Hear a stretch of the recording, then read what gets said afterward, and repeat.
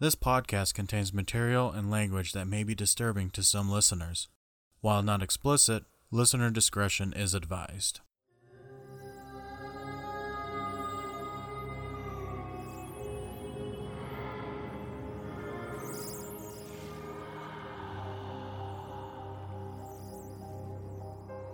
What's lurking in the shadows, around every corner, or under your bed? David and Shane discuss their random paranormal adventures and stories. We dive into paranormal cases from the past and the present. We also talk about what got us into the paranormal, the highlights, and the scary moments while on our adventures. This is Shane, and you are listening to Bear River Paranormal Podcast. Hey everybody, just before this episode starts, we need to discuss a couple things here. Logan, Utah is getting its first Paracon. It's going to be on October 8th. Location and other details are to be announced, but as it sits right now, my group, Bear River Paranormal, will have a booth there. And I was also asked by the founder of the Paracon that's going to be hosted here in Logan to be a special speaker at this event. So if you would like to come and see me speak or come and see our booth, we will have all of our information posted up on our website, and we'll also have information posted up on every single episode leading up to October 8th, and then we will go from there. Hey everybody, thank you so much for tuning in. My name is Shane. And I'm David. And on today's episode, we are going to be talking about some of these side projects that we've been working on for the past 3 to 4 years. Now, outside of doing podcasting, we've actually been doing some filming work, not just our work, but with other people as well.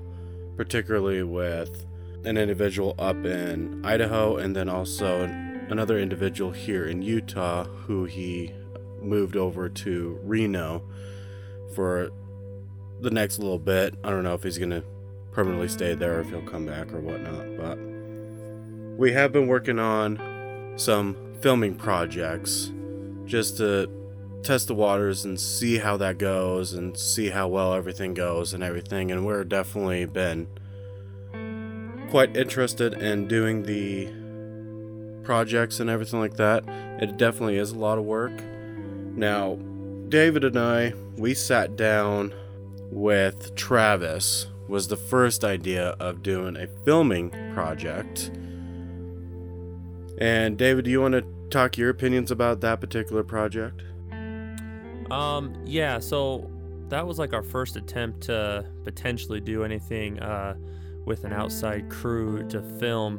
And for what it's worth, Travis and his guys were really good, really professional guys. But they're used to doing like set piece filming. Like they have a schedule, they have their shots that they do, and I think they have a specific practice when it comes to knowing what they're gonna shoot before they shoot it, kind of thing. Mm-hmm. Whereas I think paranormal filming is a little bit different, where you're there is set pieces you do, but when you're actually filming, I feel like it's more on the fly filming, because you're never going to know what's going to happen. So you have to have that type of guerrilla style shooting that you can pan and move and do things in a faster pace than I think they were used to shooting. Mm-hmm. But overall, good guys. I'm still friends with all of them through Facebook and stuff, but we just filmed one project with them at the Union Station here in Ogden. That was went really well for what it's worth. Just nothing really came out of it, so we just kind of had to depart ways and kind of abandon that project that we started with them. Mm-hmm. But doing it, there was a lot of good learning in that, to see how they work and how it could potentially, we can move forward and learn from how we filmed it to film better. Mm-hmm. Yeah, the fact that they took all these different steps, which we were not familiar with because we've never done this type of work before. So we didn't know that there was going to be numerous pieces of equipment that is behind the scenes to record everything, video and audio wise. Some of the B-roll that they shot as well. They had fancy rigs to move the camera and make it nice and steady and get that nice little panoramic view during their B-roll shoots and all that good jazz.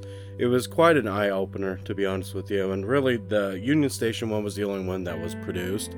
We hit, 3 or 4 locations, David? I know we did the TB hospital up in Gooding. We did Needful Things and Bountiful. Was there another one besides the Union Station? I can't remember. Technically, we started with his house. Yeah, technically, yes. That was the kind of like the first one we did.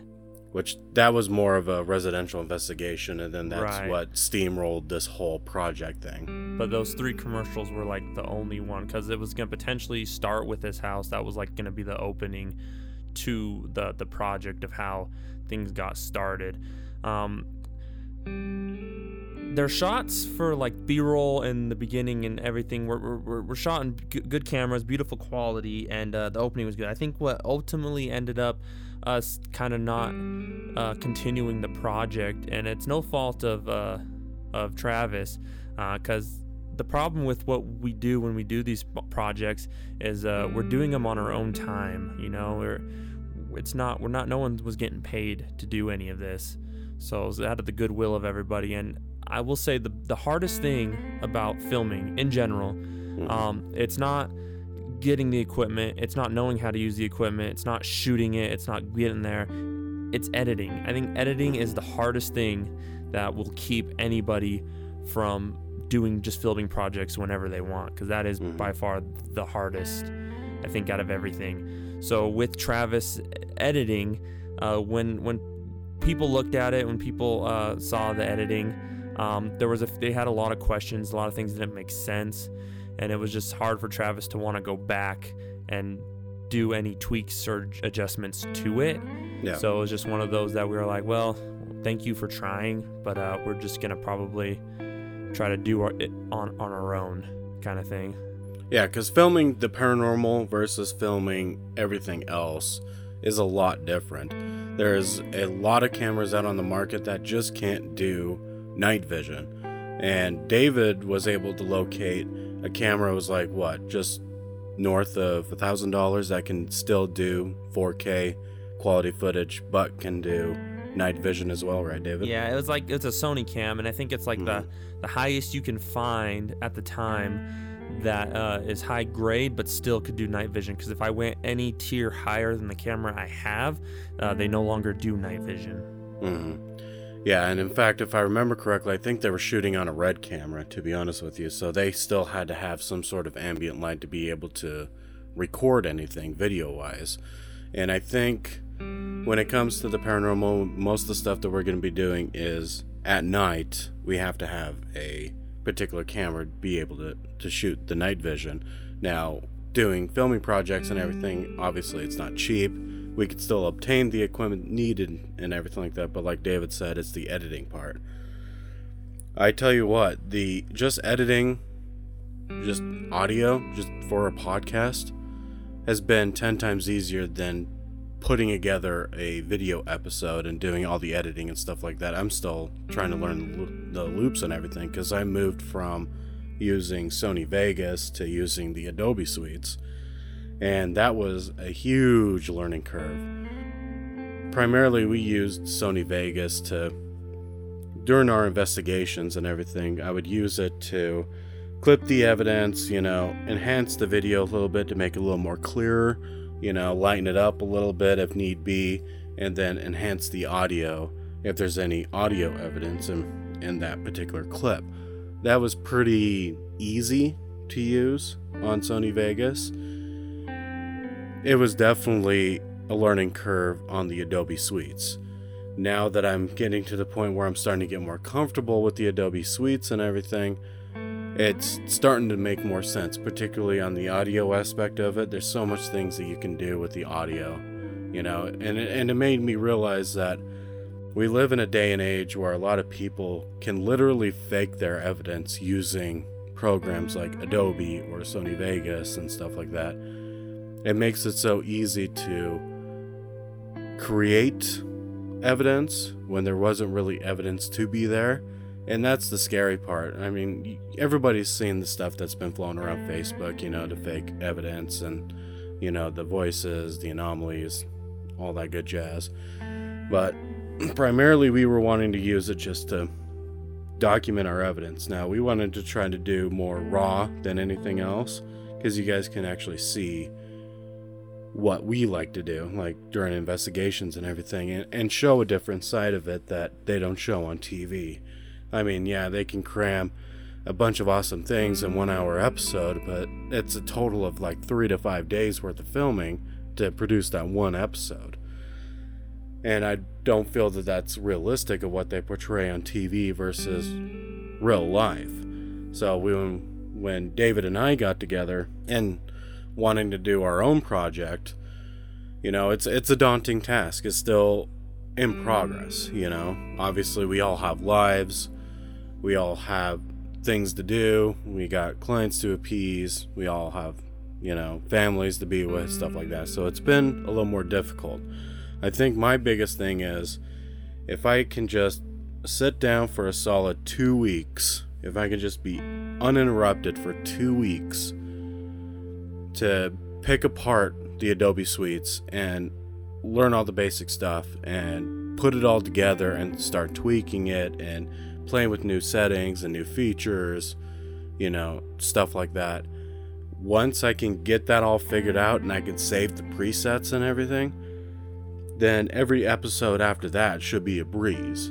That's the glorious thing about the Adobe Suites, is you can set your presets, you can set your favorites and everything, and at the end of the day, it ends up benefiting you, because now all you have to do is just upload it, do it like you want to, apply the presets, apply the favorites, yada yada yada, go over it a couple times, have a few people watch it, make sure everything's copacetic, and then it should be out the door. Obviously I'm just paraphrasing. Obviously it's going to take a few weeks to be able to get that done and everything, but ultimately that's where I want to get to when we continue on with the filming project.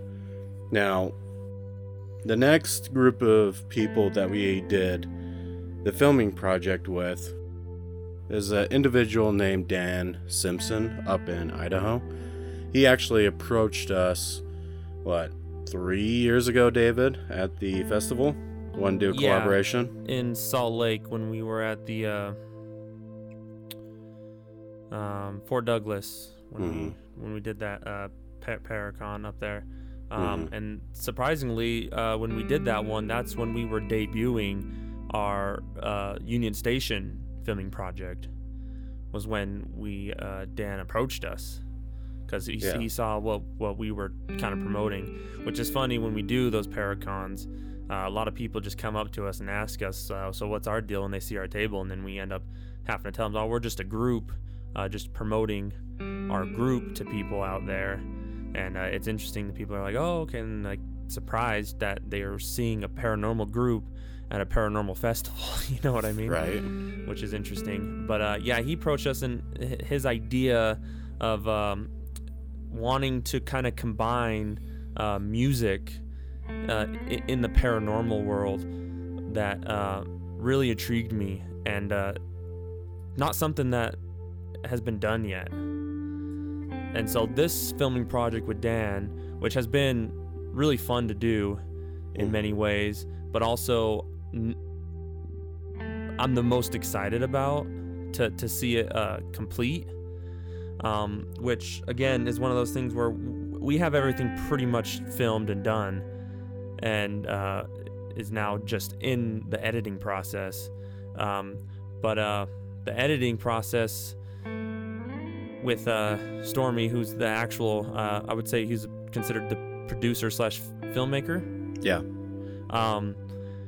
He has a life too, and he just went through so many transitions. I think he got moved into a house and everything down in Idaho, and then COVID hit, and he's doing his business, so everything became a standstill with that for the past a year and a half now.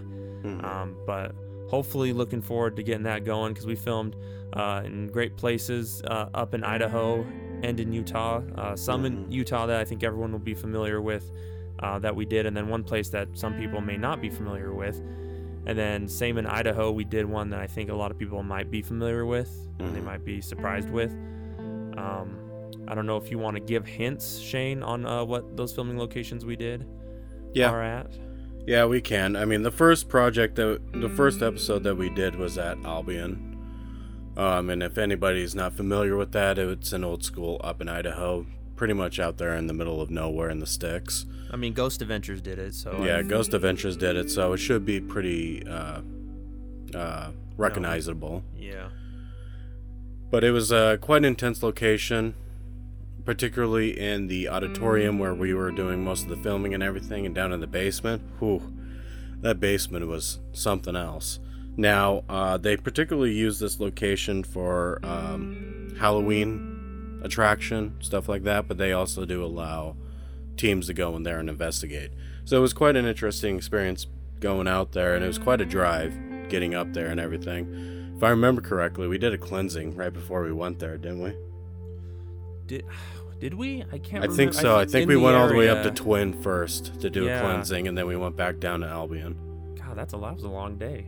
Right. Yeah, it was a long day. Well, what's also cool about Albion is we did just do the auditorium, and for what it's worth, the auditorium is freaking huge. Mm-hmm. But they had like 3 to 4 other buildings in that area that we didn't even touch, which it'd be awesome to go back up there and do other buildings. But at the time when we went there, they were doing like a fundraiser thing, which was cool, and they were trying to get some money to like do a lot of renovations up there. Yeah. So it'd be interesting to see what they've done now up there, and I would very much love to go back up there at some point.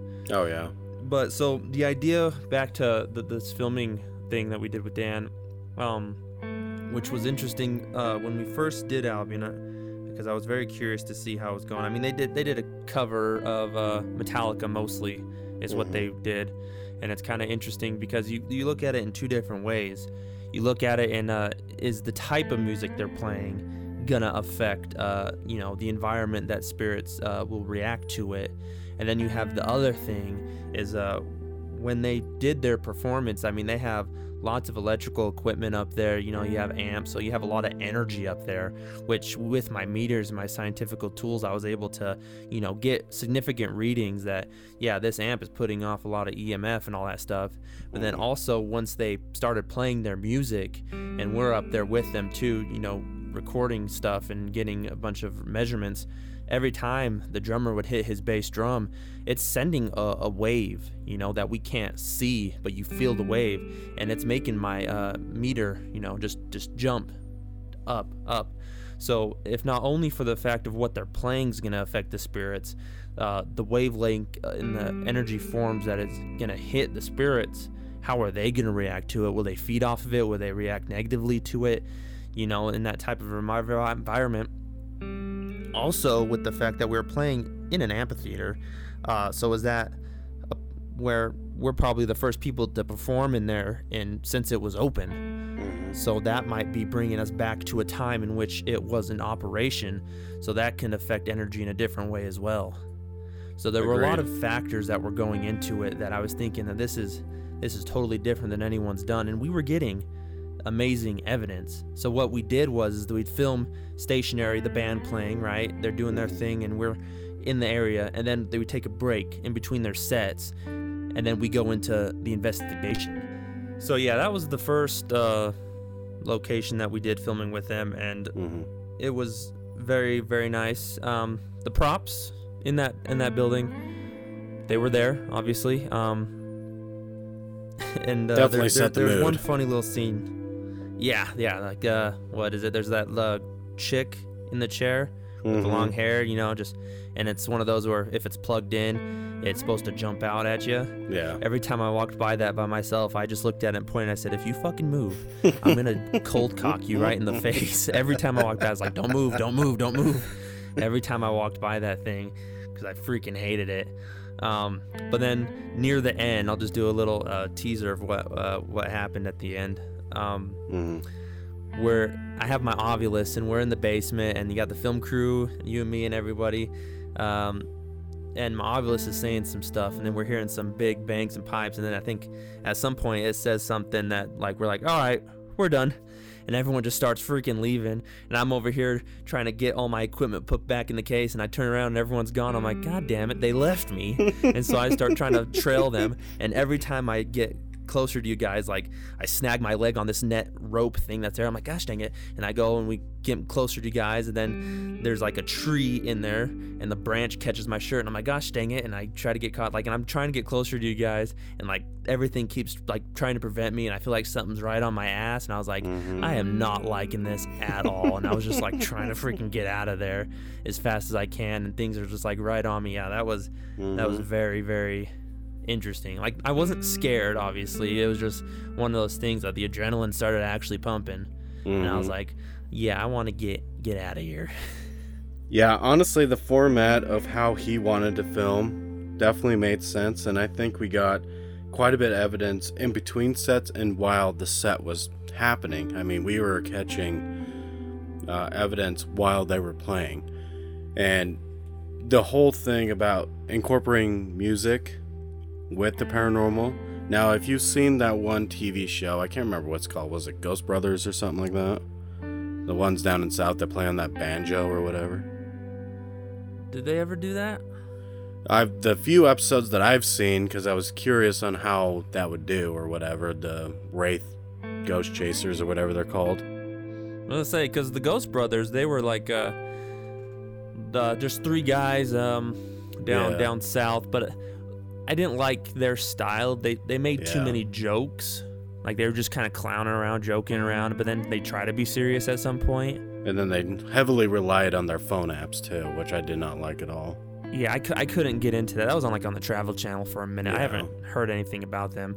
But let's see, there was the Tennessee Wraith Chasers. Is that what you're talking about? Yeah, something Those like that. Southern guys down there? Yeah, they were playing like a banjo or guitar or something like that on a couple of the episodes that I watched and everything, and I didn't really see anything materialize evidence-wise from it, but it's a proof of concept, though, because...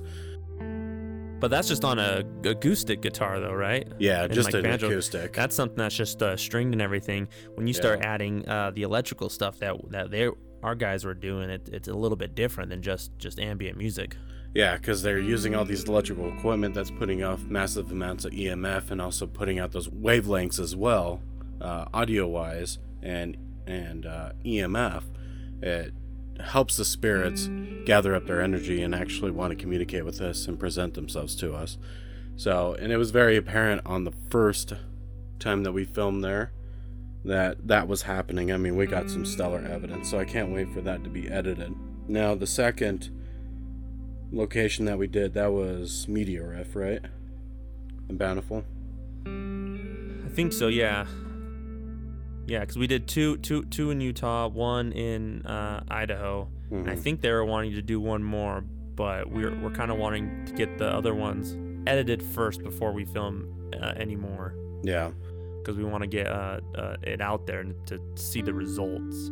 Yeah. We can film all day long every day and just get stuff, but if it just sits there and just nothing happens with it, it's kind of pointless. Because I can't tell you how much evidence and stuff we have filmed that may potentially never see the light of day. And when we talk about our personal projects that we do, there's some locations that we filmed at that we've already investigated before and got evidence. And the only thing I can think of that potentially is okay is to use some of the evidence that we've used in previous times that we investigated it and throw it into some episodes, just to kind of get people an idea of stuff. Because everything that we filmed, we've only filmed one night. We have never filmed anything multiple times. So what we get on that night, that's what we got. And so when Shane was telling that some of these people, they'd spend 3 nights and film, and they'd get as much as they can to compile it in one episode. We're just there once, and we try to get as much as we can, and sometimes we might not get as much as we want, but that's the realness that we're trying to get. Because I understand, production and everything, and I'm going to get a little off topic here with what you're wanting to say, but for what it's worth, I understand most shows out there, they're trying to be entertaining. That's the sole purpose of the show, and I get that. I understand, and things don't upset me when they try to be a little theatrical about stuff and things like that. But when you do, the only thing that really bothers me is when you try to fake the evidence or uptake on evidence, or even kind of react a little too heavily in some stuff where I'm like, all right, you're kind of clowning around here, But for what it's worth, shows are great, and I understand that they got to take a couple days because they're trying to get as much as they possibly can, and the process of everything and how much people it involves to get a show done that you don't really notice. I get it, but there are some shows that I think do it better than others, and kind of can understand it a little bit. Anything that really, I think Nick Groff understands it a good amount. I don't think his productions are that big as compared to other people, but it's definitely because what's interesting about Paranormal Lockdown that he did, he involves the cameraman that follows them around actively. I mean, he gets experiences too, things happen to him, and it's nice to see that, because it's more than just the people in front of it.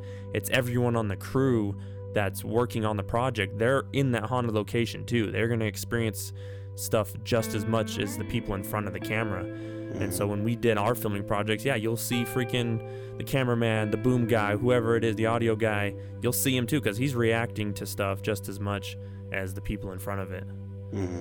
So it's very nice to see some of those projects that are not too heavily theatrical, but are also very good at making it interesting for people to watch, but then they're being as truthful as possible.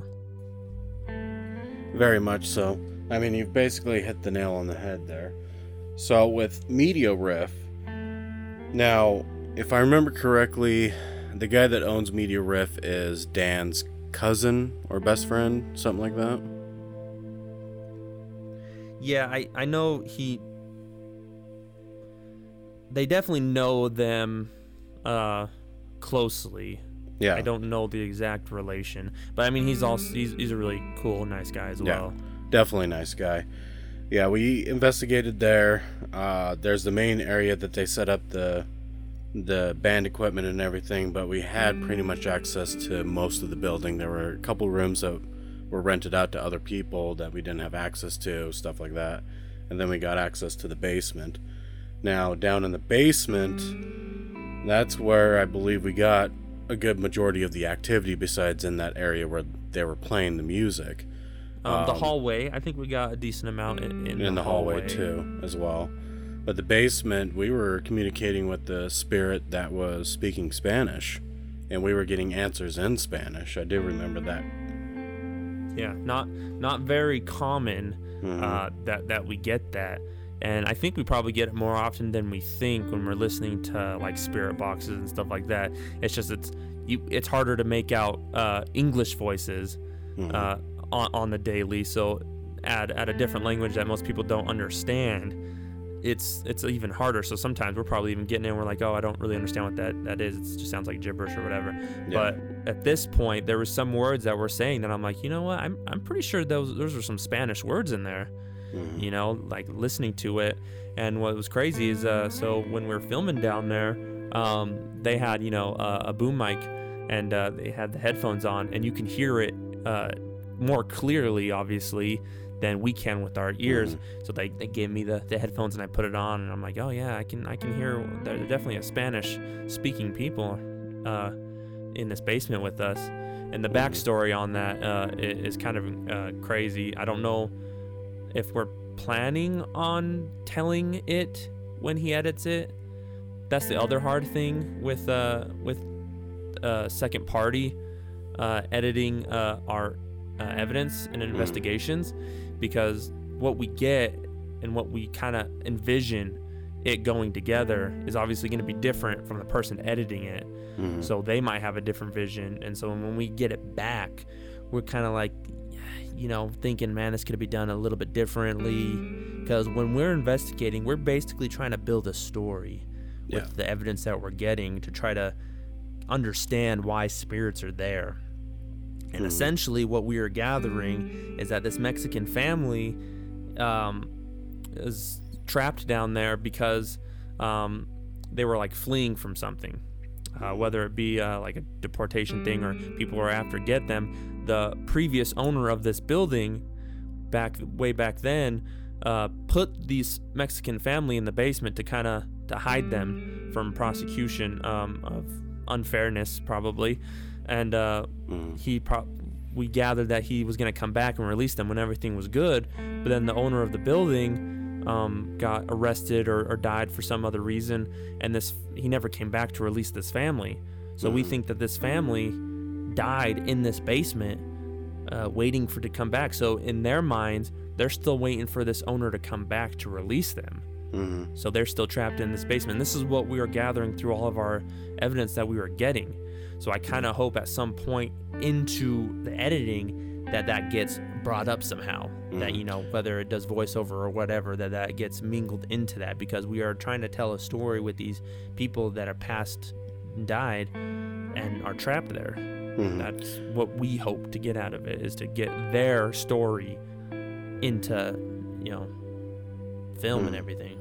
And spoiler alert, so we actually went and investigated there again for a second time, and we were also able to determine that the husband got killed while he was out trying to provide for his family and everything.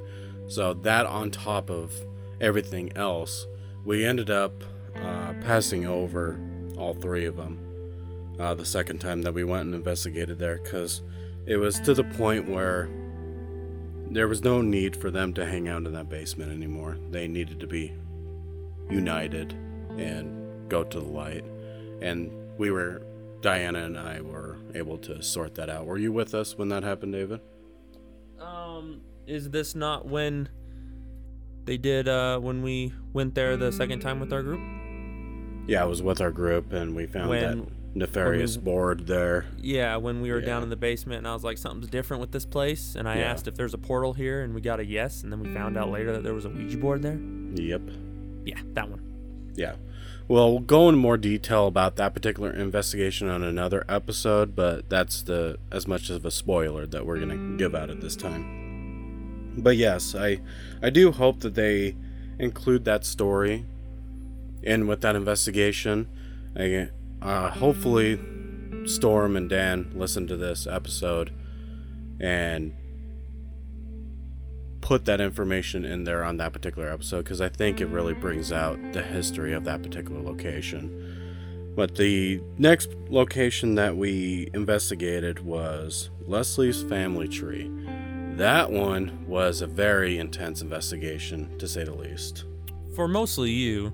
Yeah, mostly me. I was fine. Yeah. Let's just say me and Leslie's family tree just don't have the greatest of history with each other, let's be honest. Which now might be unfortunate enough, but might not have a chance again to decide that for yourself. With it being sold and everything. I think it got sold. Yeah, I heard that it got sold as well, so I'm wondering if the new owners will allow investigations there again, but I haven't heard any news or information from the owners or any people that have been there afterwards. I don't even know what it's getting turned into. I'm assuming it's going to stay a restaurant, because it has the equipment and the space for a restaurant still. I can't imagine it gets turned into anything else, but yeah, it'll all be dependent on whether or not the owner sees it for what it was. I do know the problem that it had when Ghost Adventures did it is a lot of the local people who lived down there in Santa Quinn were actually upset that Corey and them was on Ghost Adventures, because it felt like they painted a bad name, and so a lot of people actually stopped eating there once it was on Ghost Adventures. But so the new owners might have been one of those people that didn't like the fact that it was used as ghost hunting, so they might be completely against that. Yeah, could but be. I think if they see for what it's worth, the fact that they have a place that people went to in the past and people know about it, you're letting people investigate it after hours. So obviously once work has been closed, and you're getting an additional payment for people just to come in when you've already worked the day. I mean, that's extra money. Yeah.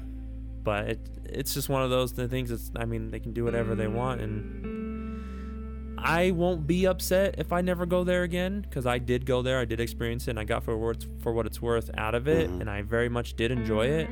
It's just maybe a little upsetting that new people won't be able to experience stuff.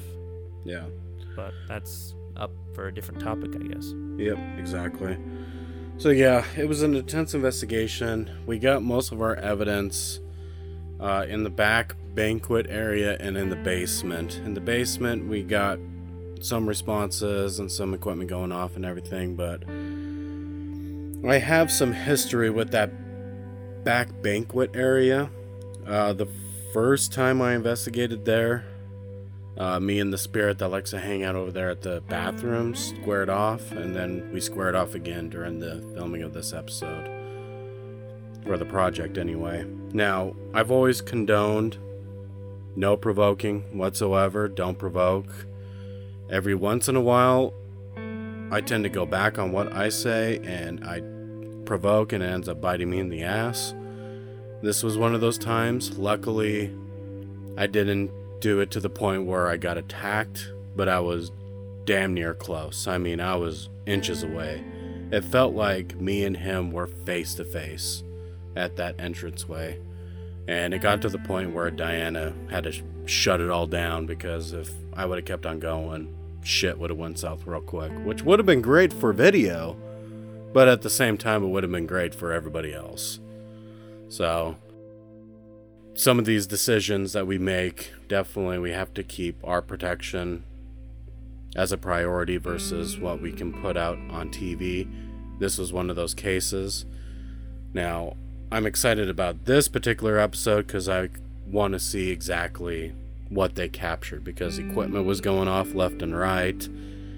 I really wish that they could hear the things that were rattling off in my ears and my head, due to the fact that, you know, I'm sensitive and I have abilities and everything, but some of those things probably won't come across on camera, unfortunately. There's also a little gem hidden in that filming thing that we captured that hopefully eventually gets shown. Which one? When we were in the back room, when we were like the eating little dining room area where it's like its own little private room. Yeah, the back banquet area. And we thought everyone was in that room, and then someone comes in and opens the door right where you're standing, and you lost your shit. Oh yeah. And it was all on camera. Oh yeah, I remember that. I can't believe I forgot about that. Where yeah. You shit your pants. Yeah, I about shit myself. I about hit the deck and passed out. I ain't gonna lie. I think we laughed for a solid 5 minutes. We were like, that just stopped everything. Oh yeah, we got like what, 2 different perspectives on it, camera wise. Yeah, my camera and Storm's camera. Yeah, that was glorious. I think I made everybody's night that night. Oh. But yeah, I don't remember getting a lot in the basement, surprisingly, where everyone I think has a majority of their activity. Yeah, and they did. Do you remember? Did they have it cleaned out when we filmed there? I can't remember. In the basement? Yeah, I've been there like 4 times now, and I can't remember. I think so. I think they did. This was actually near the end. I know that was when we filmed that was the last time we were there. Mm-hmm. But they actually had the basement kind of emptied. Like the first time and since we've been there, the few times we have, it was always cluttered with stuff down there. This time it was actually, I think, there was a little less stuff than there normally was in there. Yeah. But we honestly didn't get a lot down there. We kind of got everything upstairs. Obviously, we didn't get much in the kitchen, besides the fact that we were pretty sure that there is still a water elemental in that kitchen. Yeah. But no, we didn't really get a lot. I mean, obviously, we didn't do much with the bathroom area. We just kind of did the dining and then the little banquet room where they did their set. Mm-hmm. Which, if you know what that place looks like, it's obviously not the biggest. So imagine having all this heavy equipment with, drum kit and everything. So we were really cramped. I think that was the smallest place we filmed. Mm-hmm. Media Rift's a close second because there was a lot of stuff in that place too. Yeah. But for what it's worth, for how small the venue is, I think the bigger the venue you get, the harder it is to get evidence, and the smaller the venue, you have more chance to get more evidence because there's not a lot of places for spirits to hide. You know what I mean? Mm-hmm. So we have easier chance of finding them when it is a smaller venue. And it's interesting because you want the bigger the better the venue, right? You have all this room to do and film and stuff. From a filming perspective, you want a big area, but as an investigator, you kind of want it to be smaller so you can find the spirits easier. So it's very interesting for the correlation that we get versus the bigger spaces and then the smaller spaces, because you got the Union Station where it's a big space and we can get some stuff, and then you got Grey Cliff Lodge where it's smaller, but then we get more stuff than we got at Union Station. Mm-hmm. Yeah, definitely. I mean, it's essentially, at the end of the day, it's finding that sweet spot, because obviously as an investigator, you don't want the location to be huge, but at the same time, when you're filming, you want it to be huge. So you want it to be right there in the middle to be able to get good evidence and good coverage at the same time. And that's the type of balance that we were fighting with when we were doing some of these locations. I mean, some locations were bigger than others, like Albion was by far the biggest, and the Media Rift was a solid second, and then Leslie's Family Tree was a third on size-wise. But I feel like the type of activity we got was pretty equal across the board on all three locations. And everything we film, it's all commercial or stuff. We're never going to ever film an episode where we're in someone's house. That's not something we do. That is a totally separate thing that Bear River Paranormal will do. Like, if anything, if we do more filming, which I do hope to do, because I do love filming in the process of it, I'd like to do where Bear River Paranormal caters to our clients on a private matter, and then to hope to have that commercial side of the group that we do filming projects, and it's something different from Bear River Paranormal. We can attach the name to the project, but it's more like the crew from Bear River Paranormal, or BRP. I like to just hyphenate it because it's easier.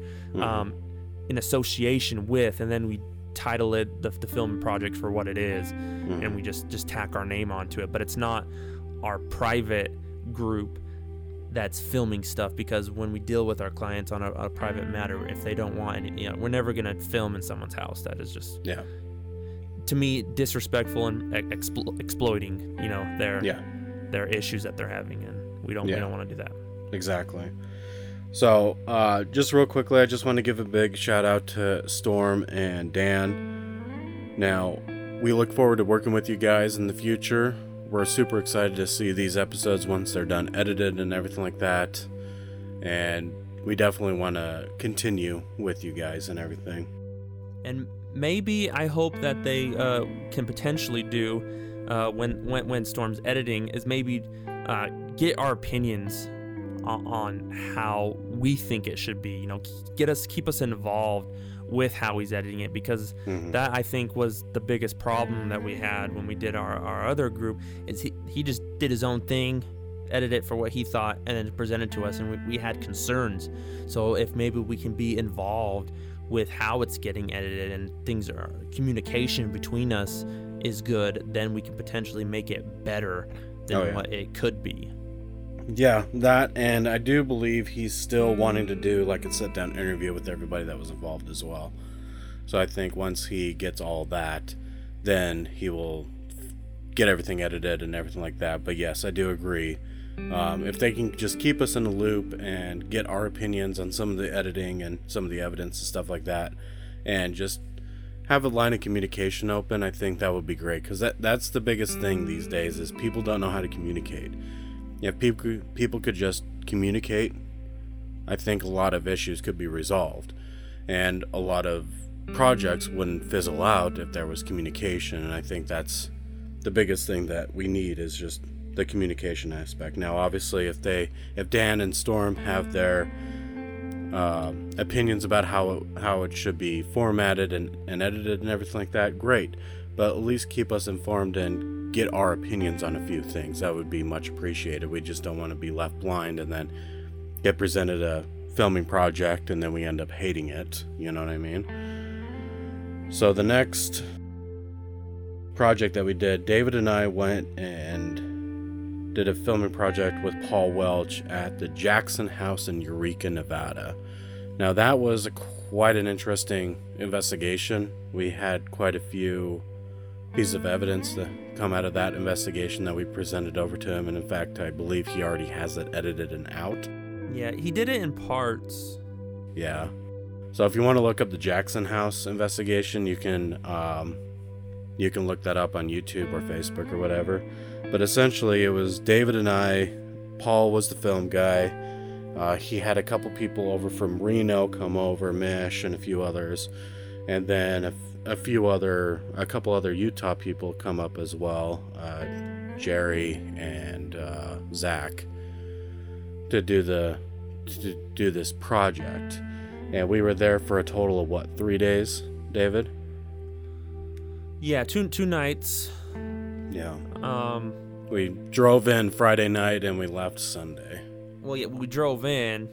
It was a long drive. Yes, that it was. That drive was by far the worst drive I've ever done.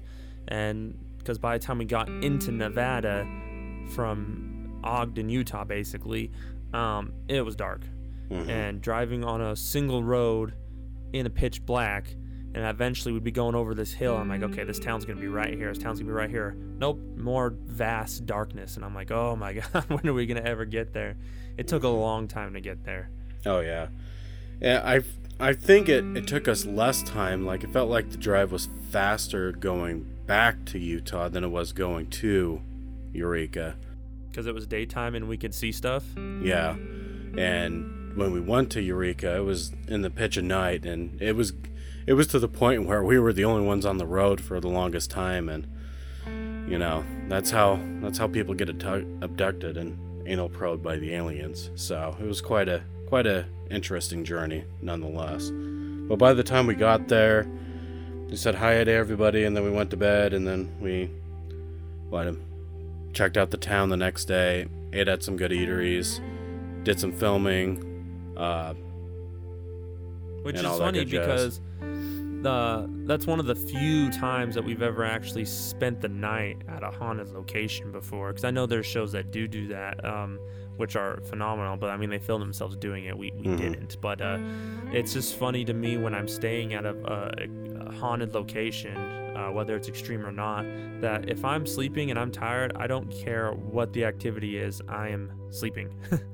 Like, a spirit will literally have to rip me out of my bed for me to care what's happening. I mean, there was one night, I'm laying in bed watching YouTube, David's asleep in the other bed, and all of a sudden I just hear something hit the ground. Like, something hit the ground, like, out of nowhere. So I get up, I look around, can't really see anything out of the ordinary, but obviously I was half asleep, about ready to fall asleep, and then that happened, and so that woke me up, and now here I am wide awake.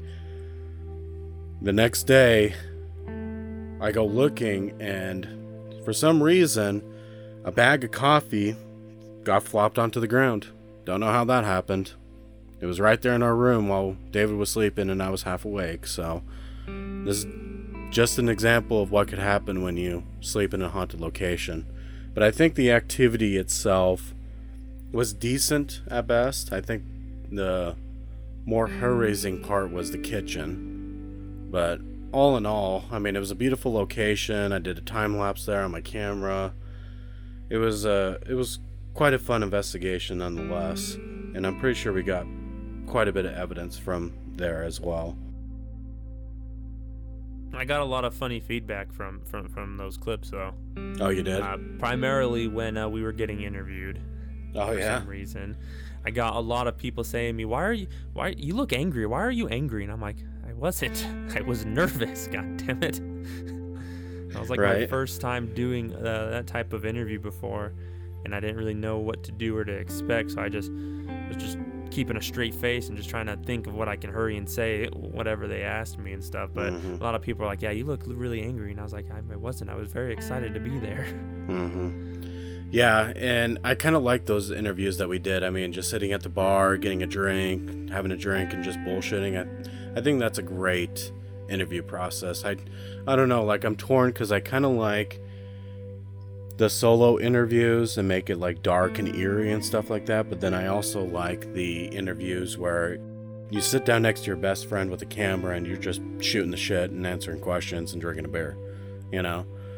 So I kind of like both of those, and I really like for the setting that the Jackson house was, that we had that kind of interview where we were just sitting back and having a drink. So I think that was pretty cool. I think that really was one of the better interviews that I've ever done for a filming project. And then the going over the equipment too, that was pretty fun as well. And then the rest of the time it was just basically just hanging out, investigating, eating, you know, stuff like that. So it was a fun journey. Definitely want to go back to that place again. Cool little town, good food there. Now, this next little bit is just me. David wasn't involved in this particular filming part, but I got asked by Paul to help out with his filming project that he had with Danielle and Catherine and a few other people. It was fun. Not gonna lie, it was a fun time filming with them, investigating them, and stuff like that. But at the end of the day, I just have too many things on my plate, and I needed to trim the fat, so to speak.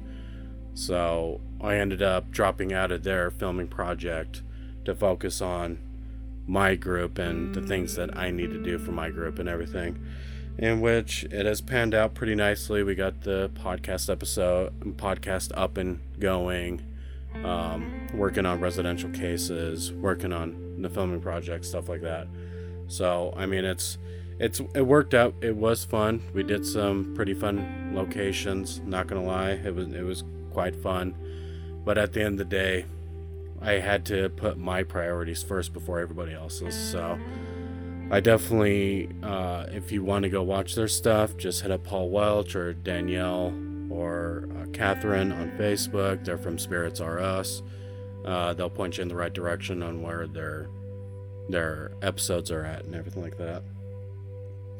But all in all, with our filming project that we have, we investigated one location, and we did haunted objects.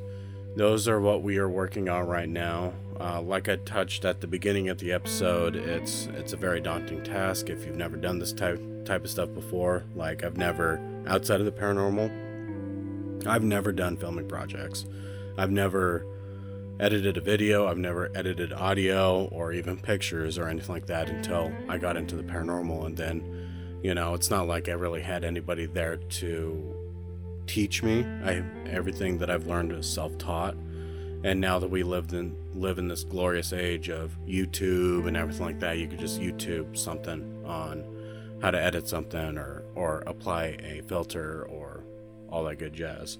So it's a slow learning process. I kind of wish I had some background in video production and video editing and stuff like that, so that way it would make it a little easier to do this kind of stuff. But at the end of the day, it's a new skill to learn. It's a new trade to learn. And if we become good with it, and if everything takes off like we hope that happens, we could easily turn this into our day-to-day living. You know what I mean? Yeah, because the hardest thing for you is that for your job, you are on the computer. You know, that's what you do for a living anyways.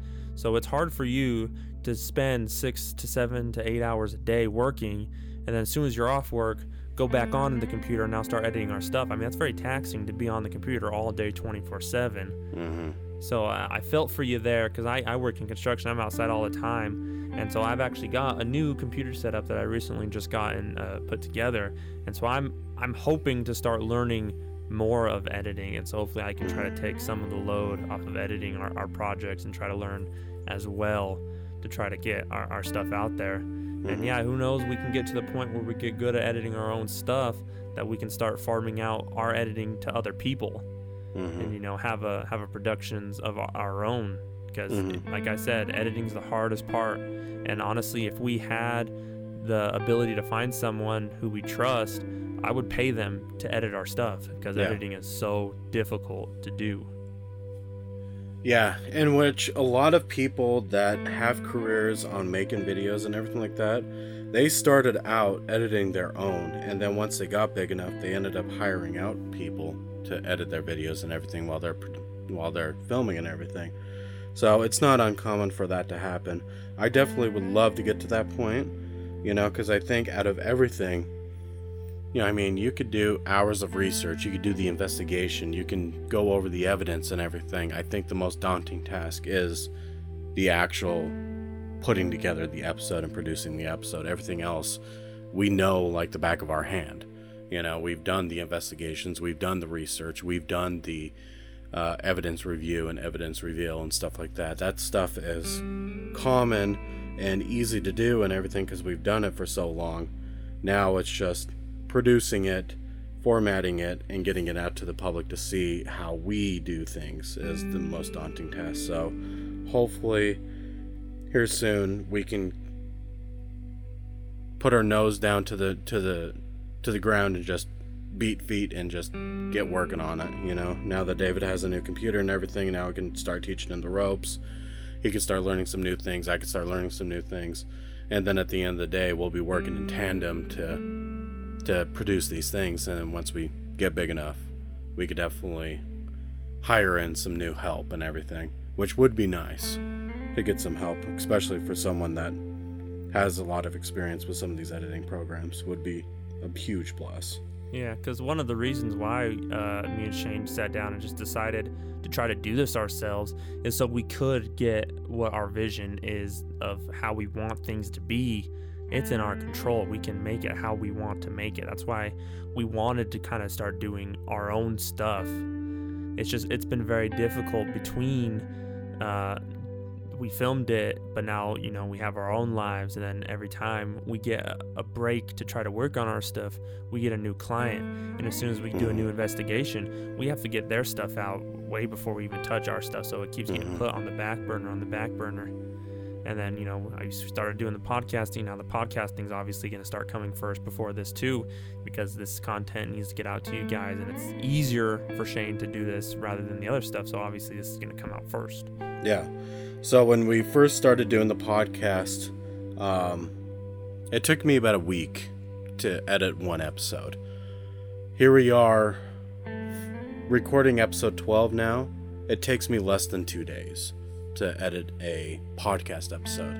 Now, some episodes are longer than others. Some episodes are only like 50 minutes. Some episodes are like an hour and a half, hour and 45 minutes. There's a wide range. But it got to the point where I have my presets and favorites saved on Adobe Auditions. The only thing that I have to do is just go through and do just slight edits, like if we do a pause, or if I'm clearing my throat by accident. If you guys haven't noticed, I have allergies going on right now, so I sound a little bit different. So this one's going to be a little more heavily edited than the other ones are.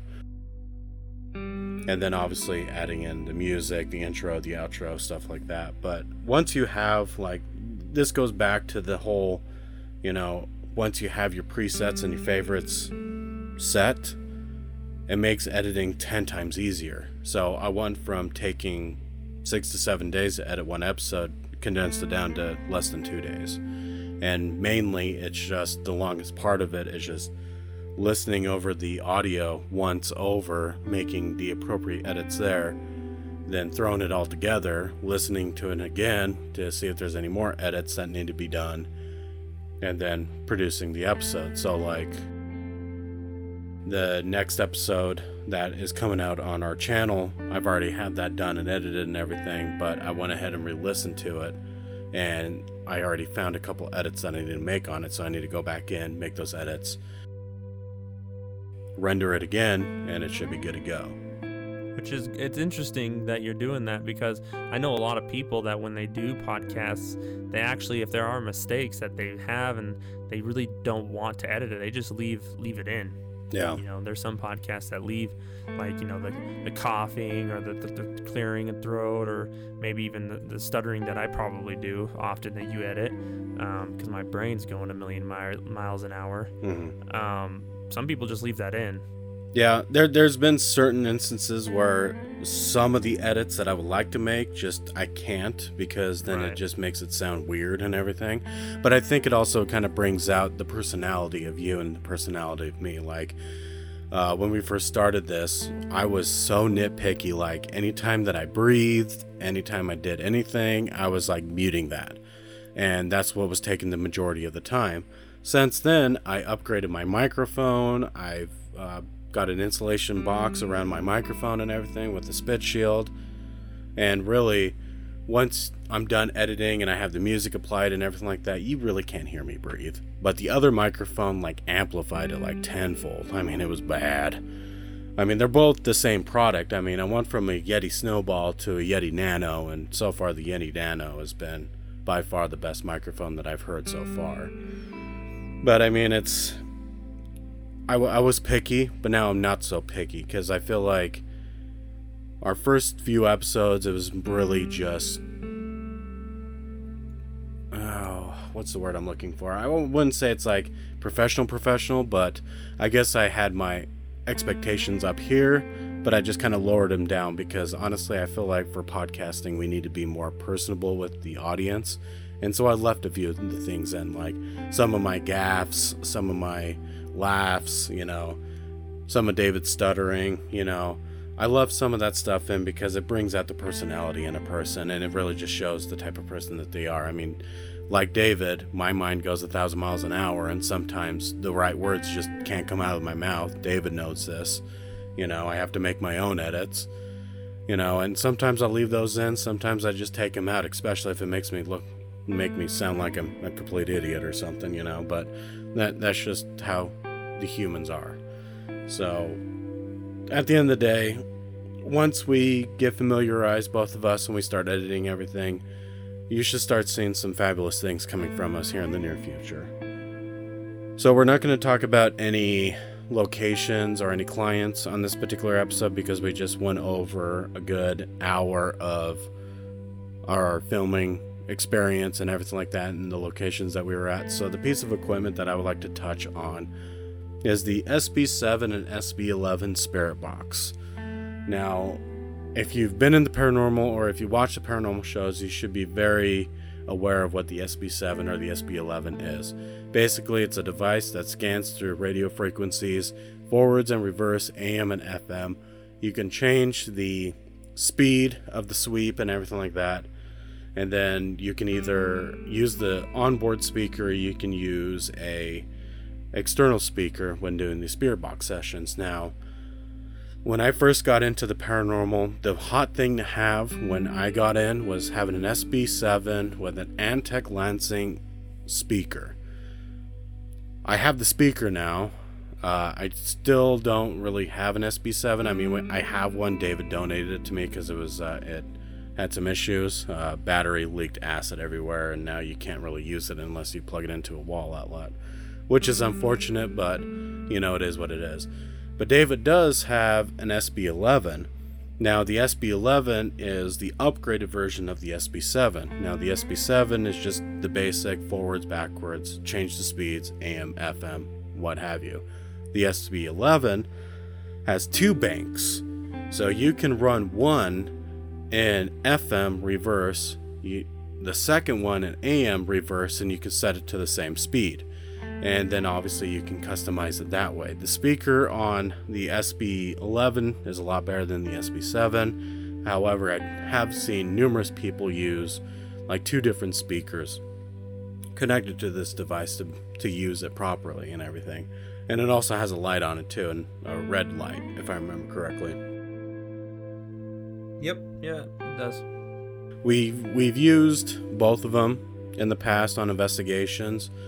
They have worked great. You just kind of have to just weed through the bullshit, because it's using the radio wave, so it has an antenna, so it is going to pick up the radio stations and everything. So that's why we like to do everything in reverse at 150 milliseconds. So that way, if a voice does come through, we know it's not bullshit, and we know it's not a radio station. It could potentially be something.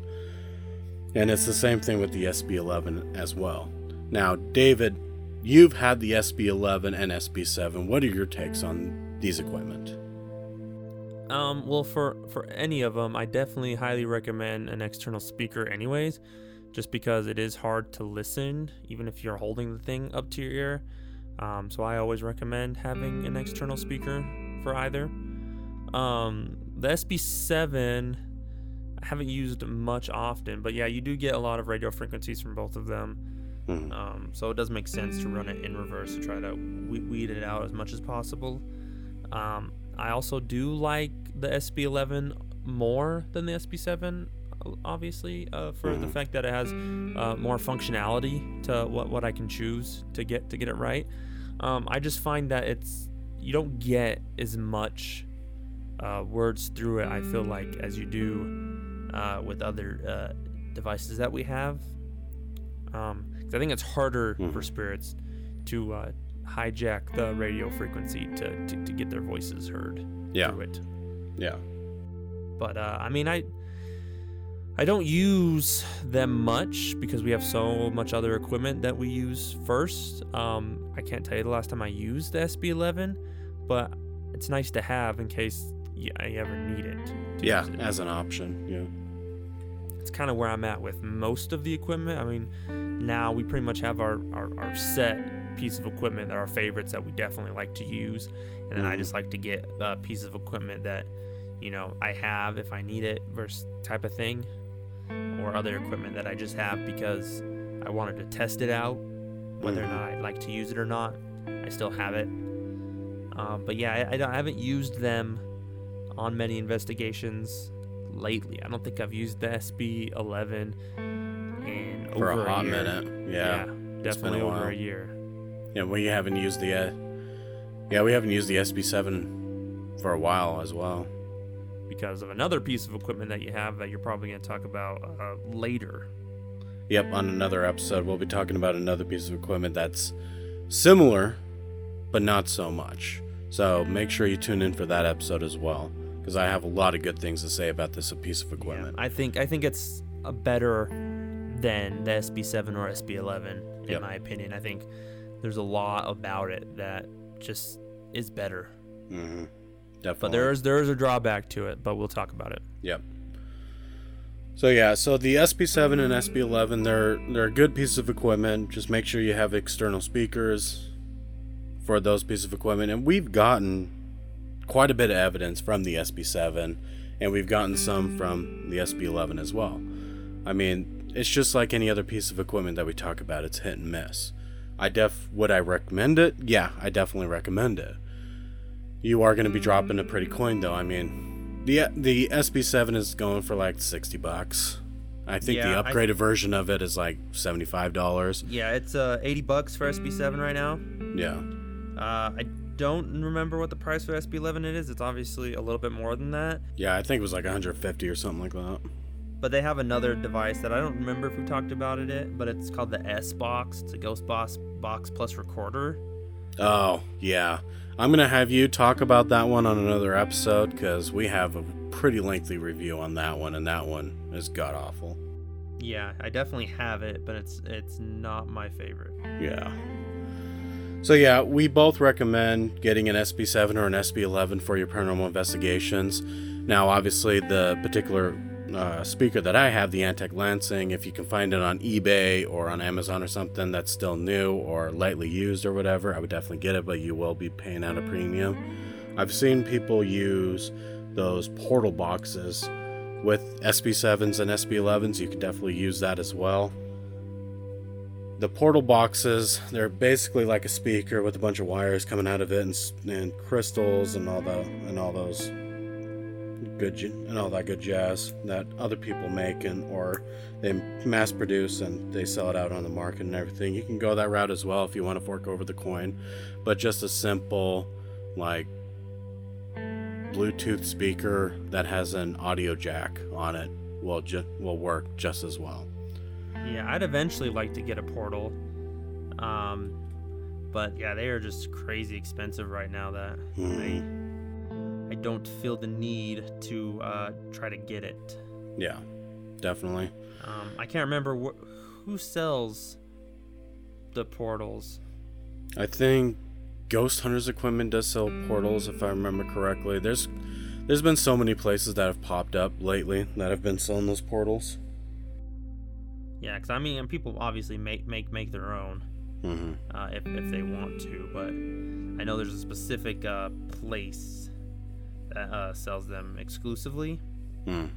I just don't remember. I think it's from by Ghost Augustine, isn't it? Yeah, it's by Ghost Augustine. So Ghost Hunters Equipment or GhostHuntersEquipment.com. I mean, they also sell SLS 2. That's obviously cheaper than anything Digital Dowsing does. Yeah. And they also have a line of EMF stuff with the Para Ice line, whatever that's called. Para 4 CE. Oh, Paraforce. Yeah. Because you have some of that stuff too, which is nice. Yeah, that's the off-brand of the REM pod that I have and the static meter. Yeah. Because the SB11 on there is like $130. But a portable compact is like $400, $500. Yeah. And then if you go for a different version, it's $700. Yeah. And then there's people that convert those old record players to portal boxes as well. I've seen those floating around Facebook. Yeah, that'd be pretty cool. Right. I got one of those record players. That'd be pretty cool. Right. I like playing my music on it, so I'm not gonna do that. Yeah. But yeah, so that's our episode. So if you have any questions, comments, or concerns, reach out to us or anything like that. But we thank you for tuning into your Monday and listening to us. We hope that you guys see some of the stuff that we're doing in the background, some of the stuff that we would like to do and everything on top of doing investigations, helping out clients, and so on and so forth. But we thank you so much for tuning in to us, and you have a great rest of your day. Bye-bye. You are listening to the Bear River Paranormal Podcast, BRP Podcast. If you or you know of someone who is having issues with an entity or a possible haunting, please send us an email, text, or call. You can find all of our information at www.bearriverparanormal.com. We work 24/7 so we can resolve your paranormal issues quickly and as conveniently as possible. If you haven't already, please subscribe to Bear River Paranormal Podcast. Toss us a rating or a review. You can also find us on Facebook at BRP Podcast. If you're interested in sponsoring us, or if you like your products featured on the show, please send us a message. We look forward to hearing from you soon. Thank you for listening, and have a wonderful rest of your day.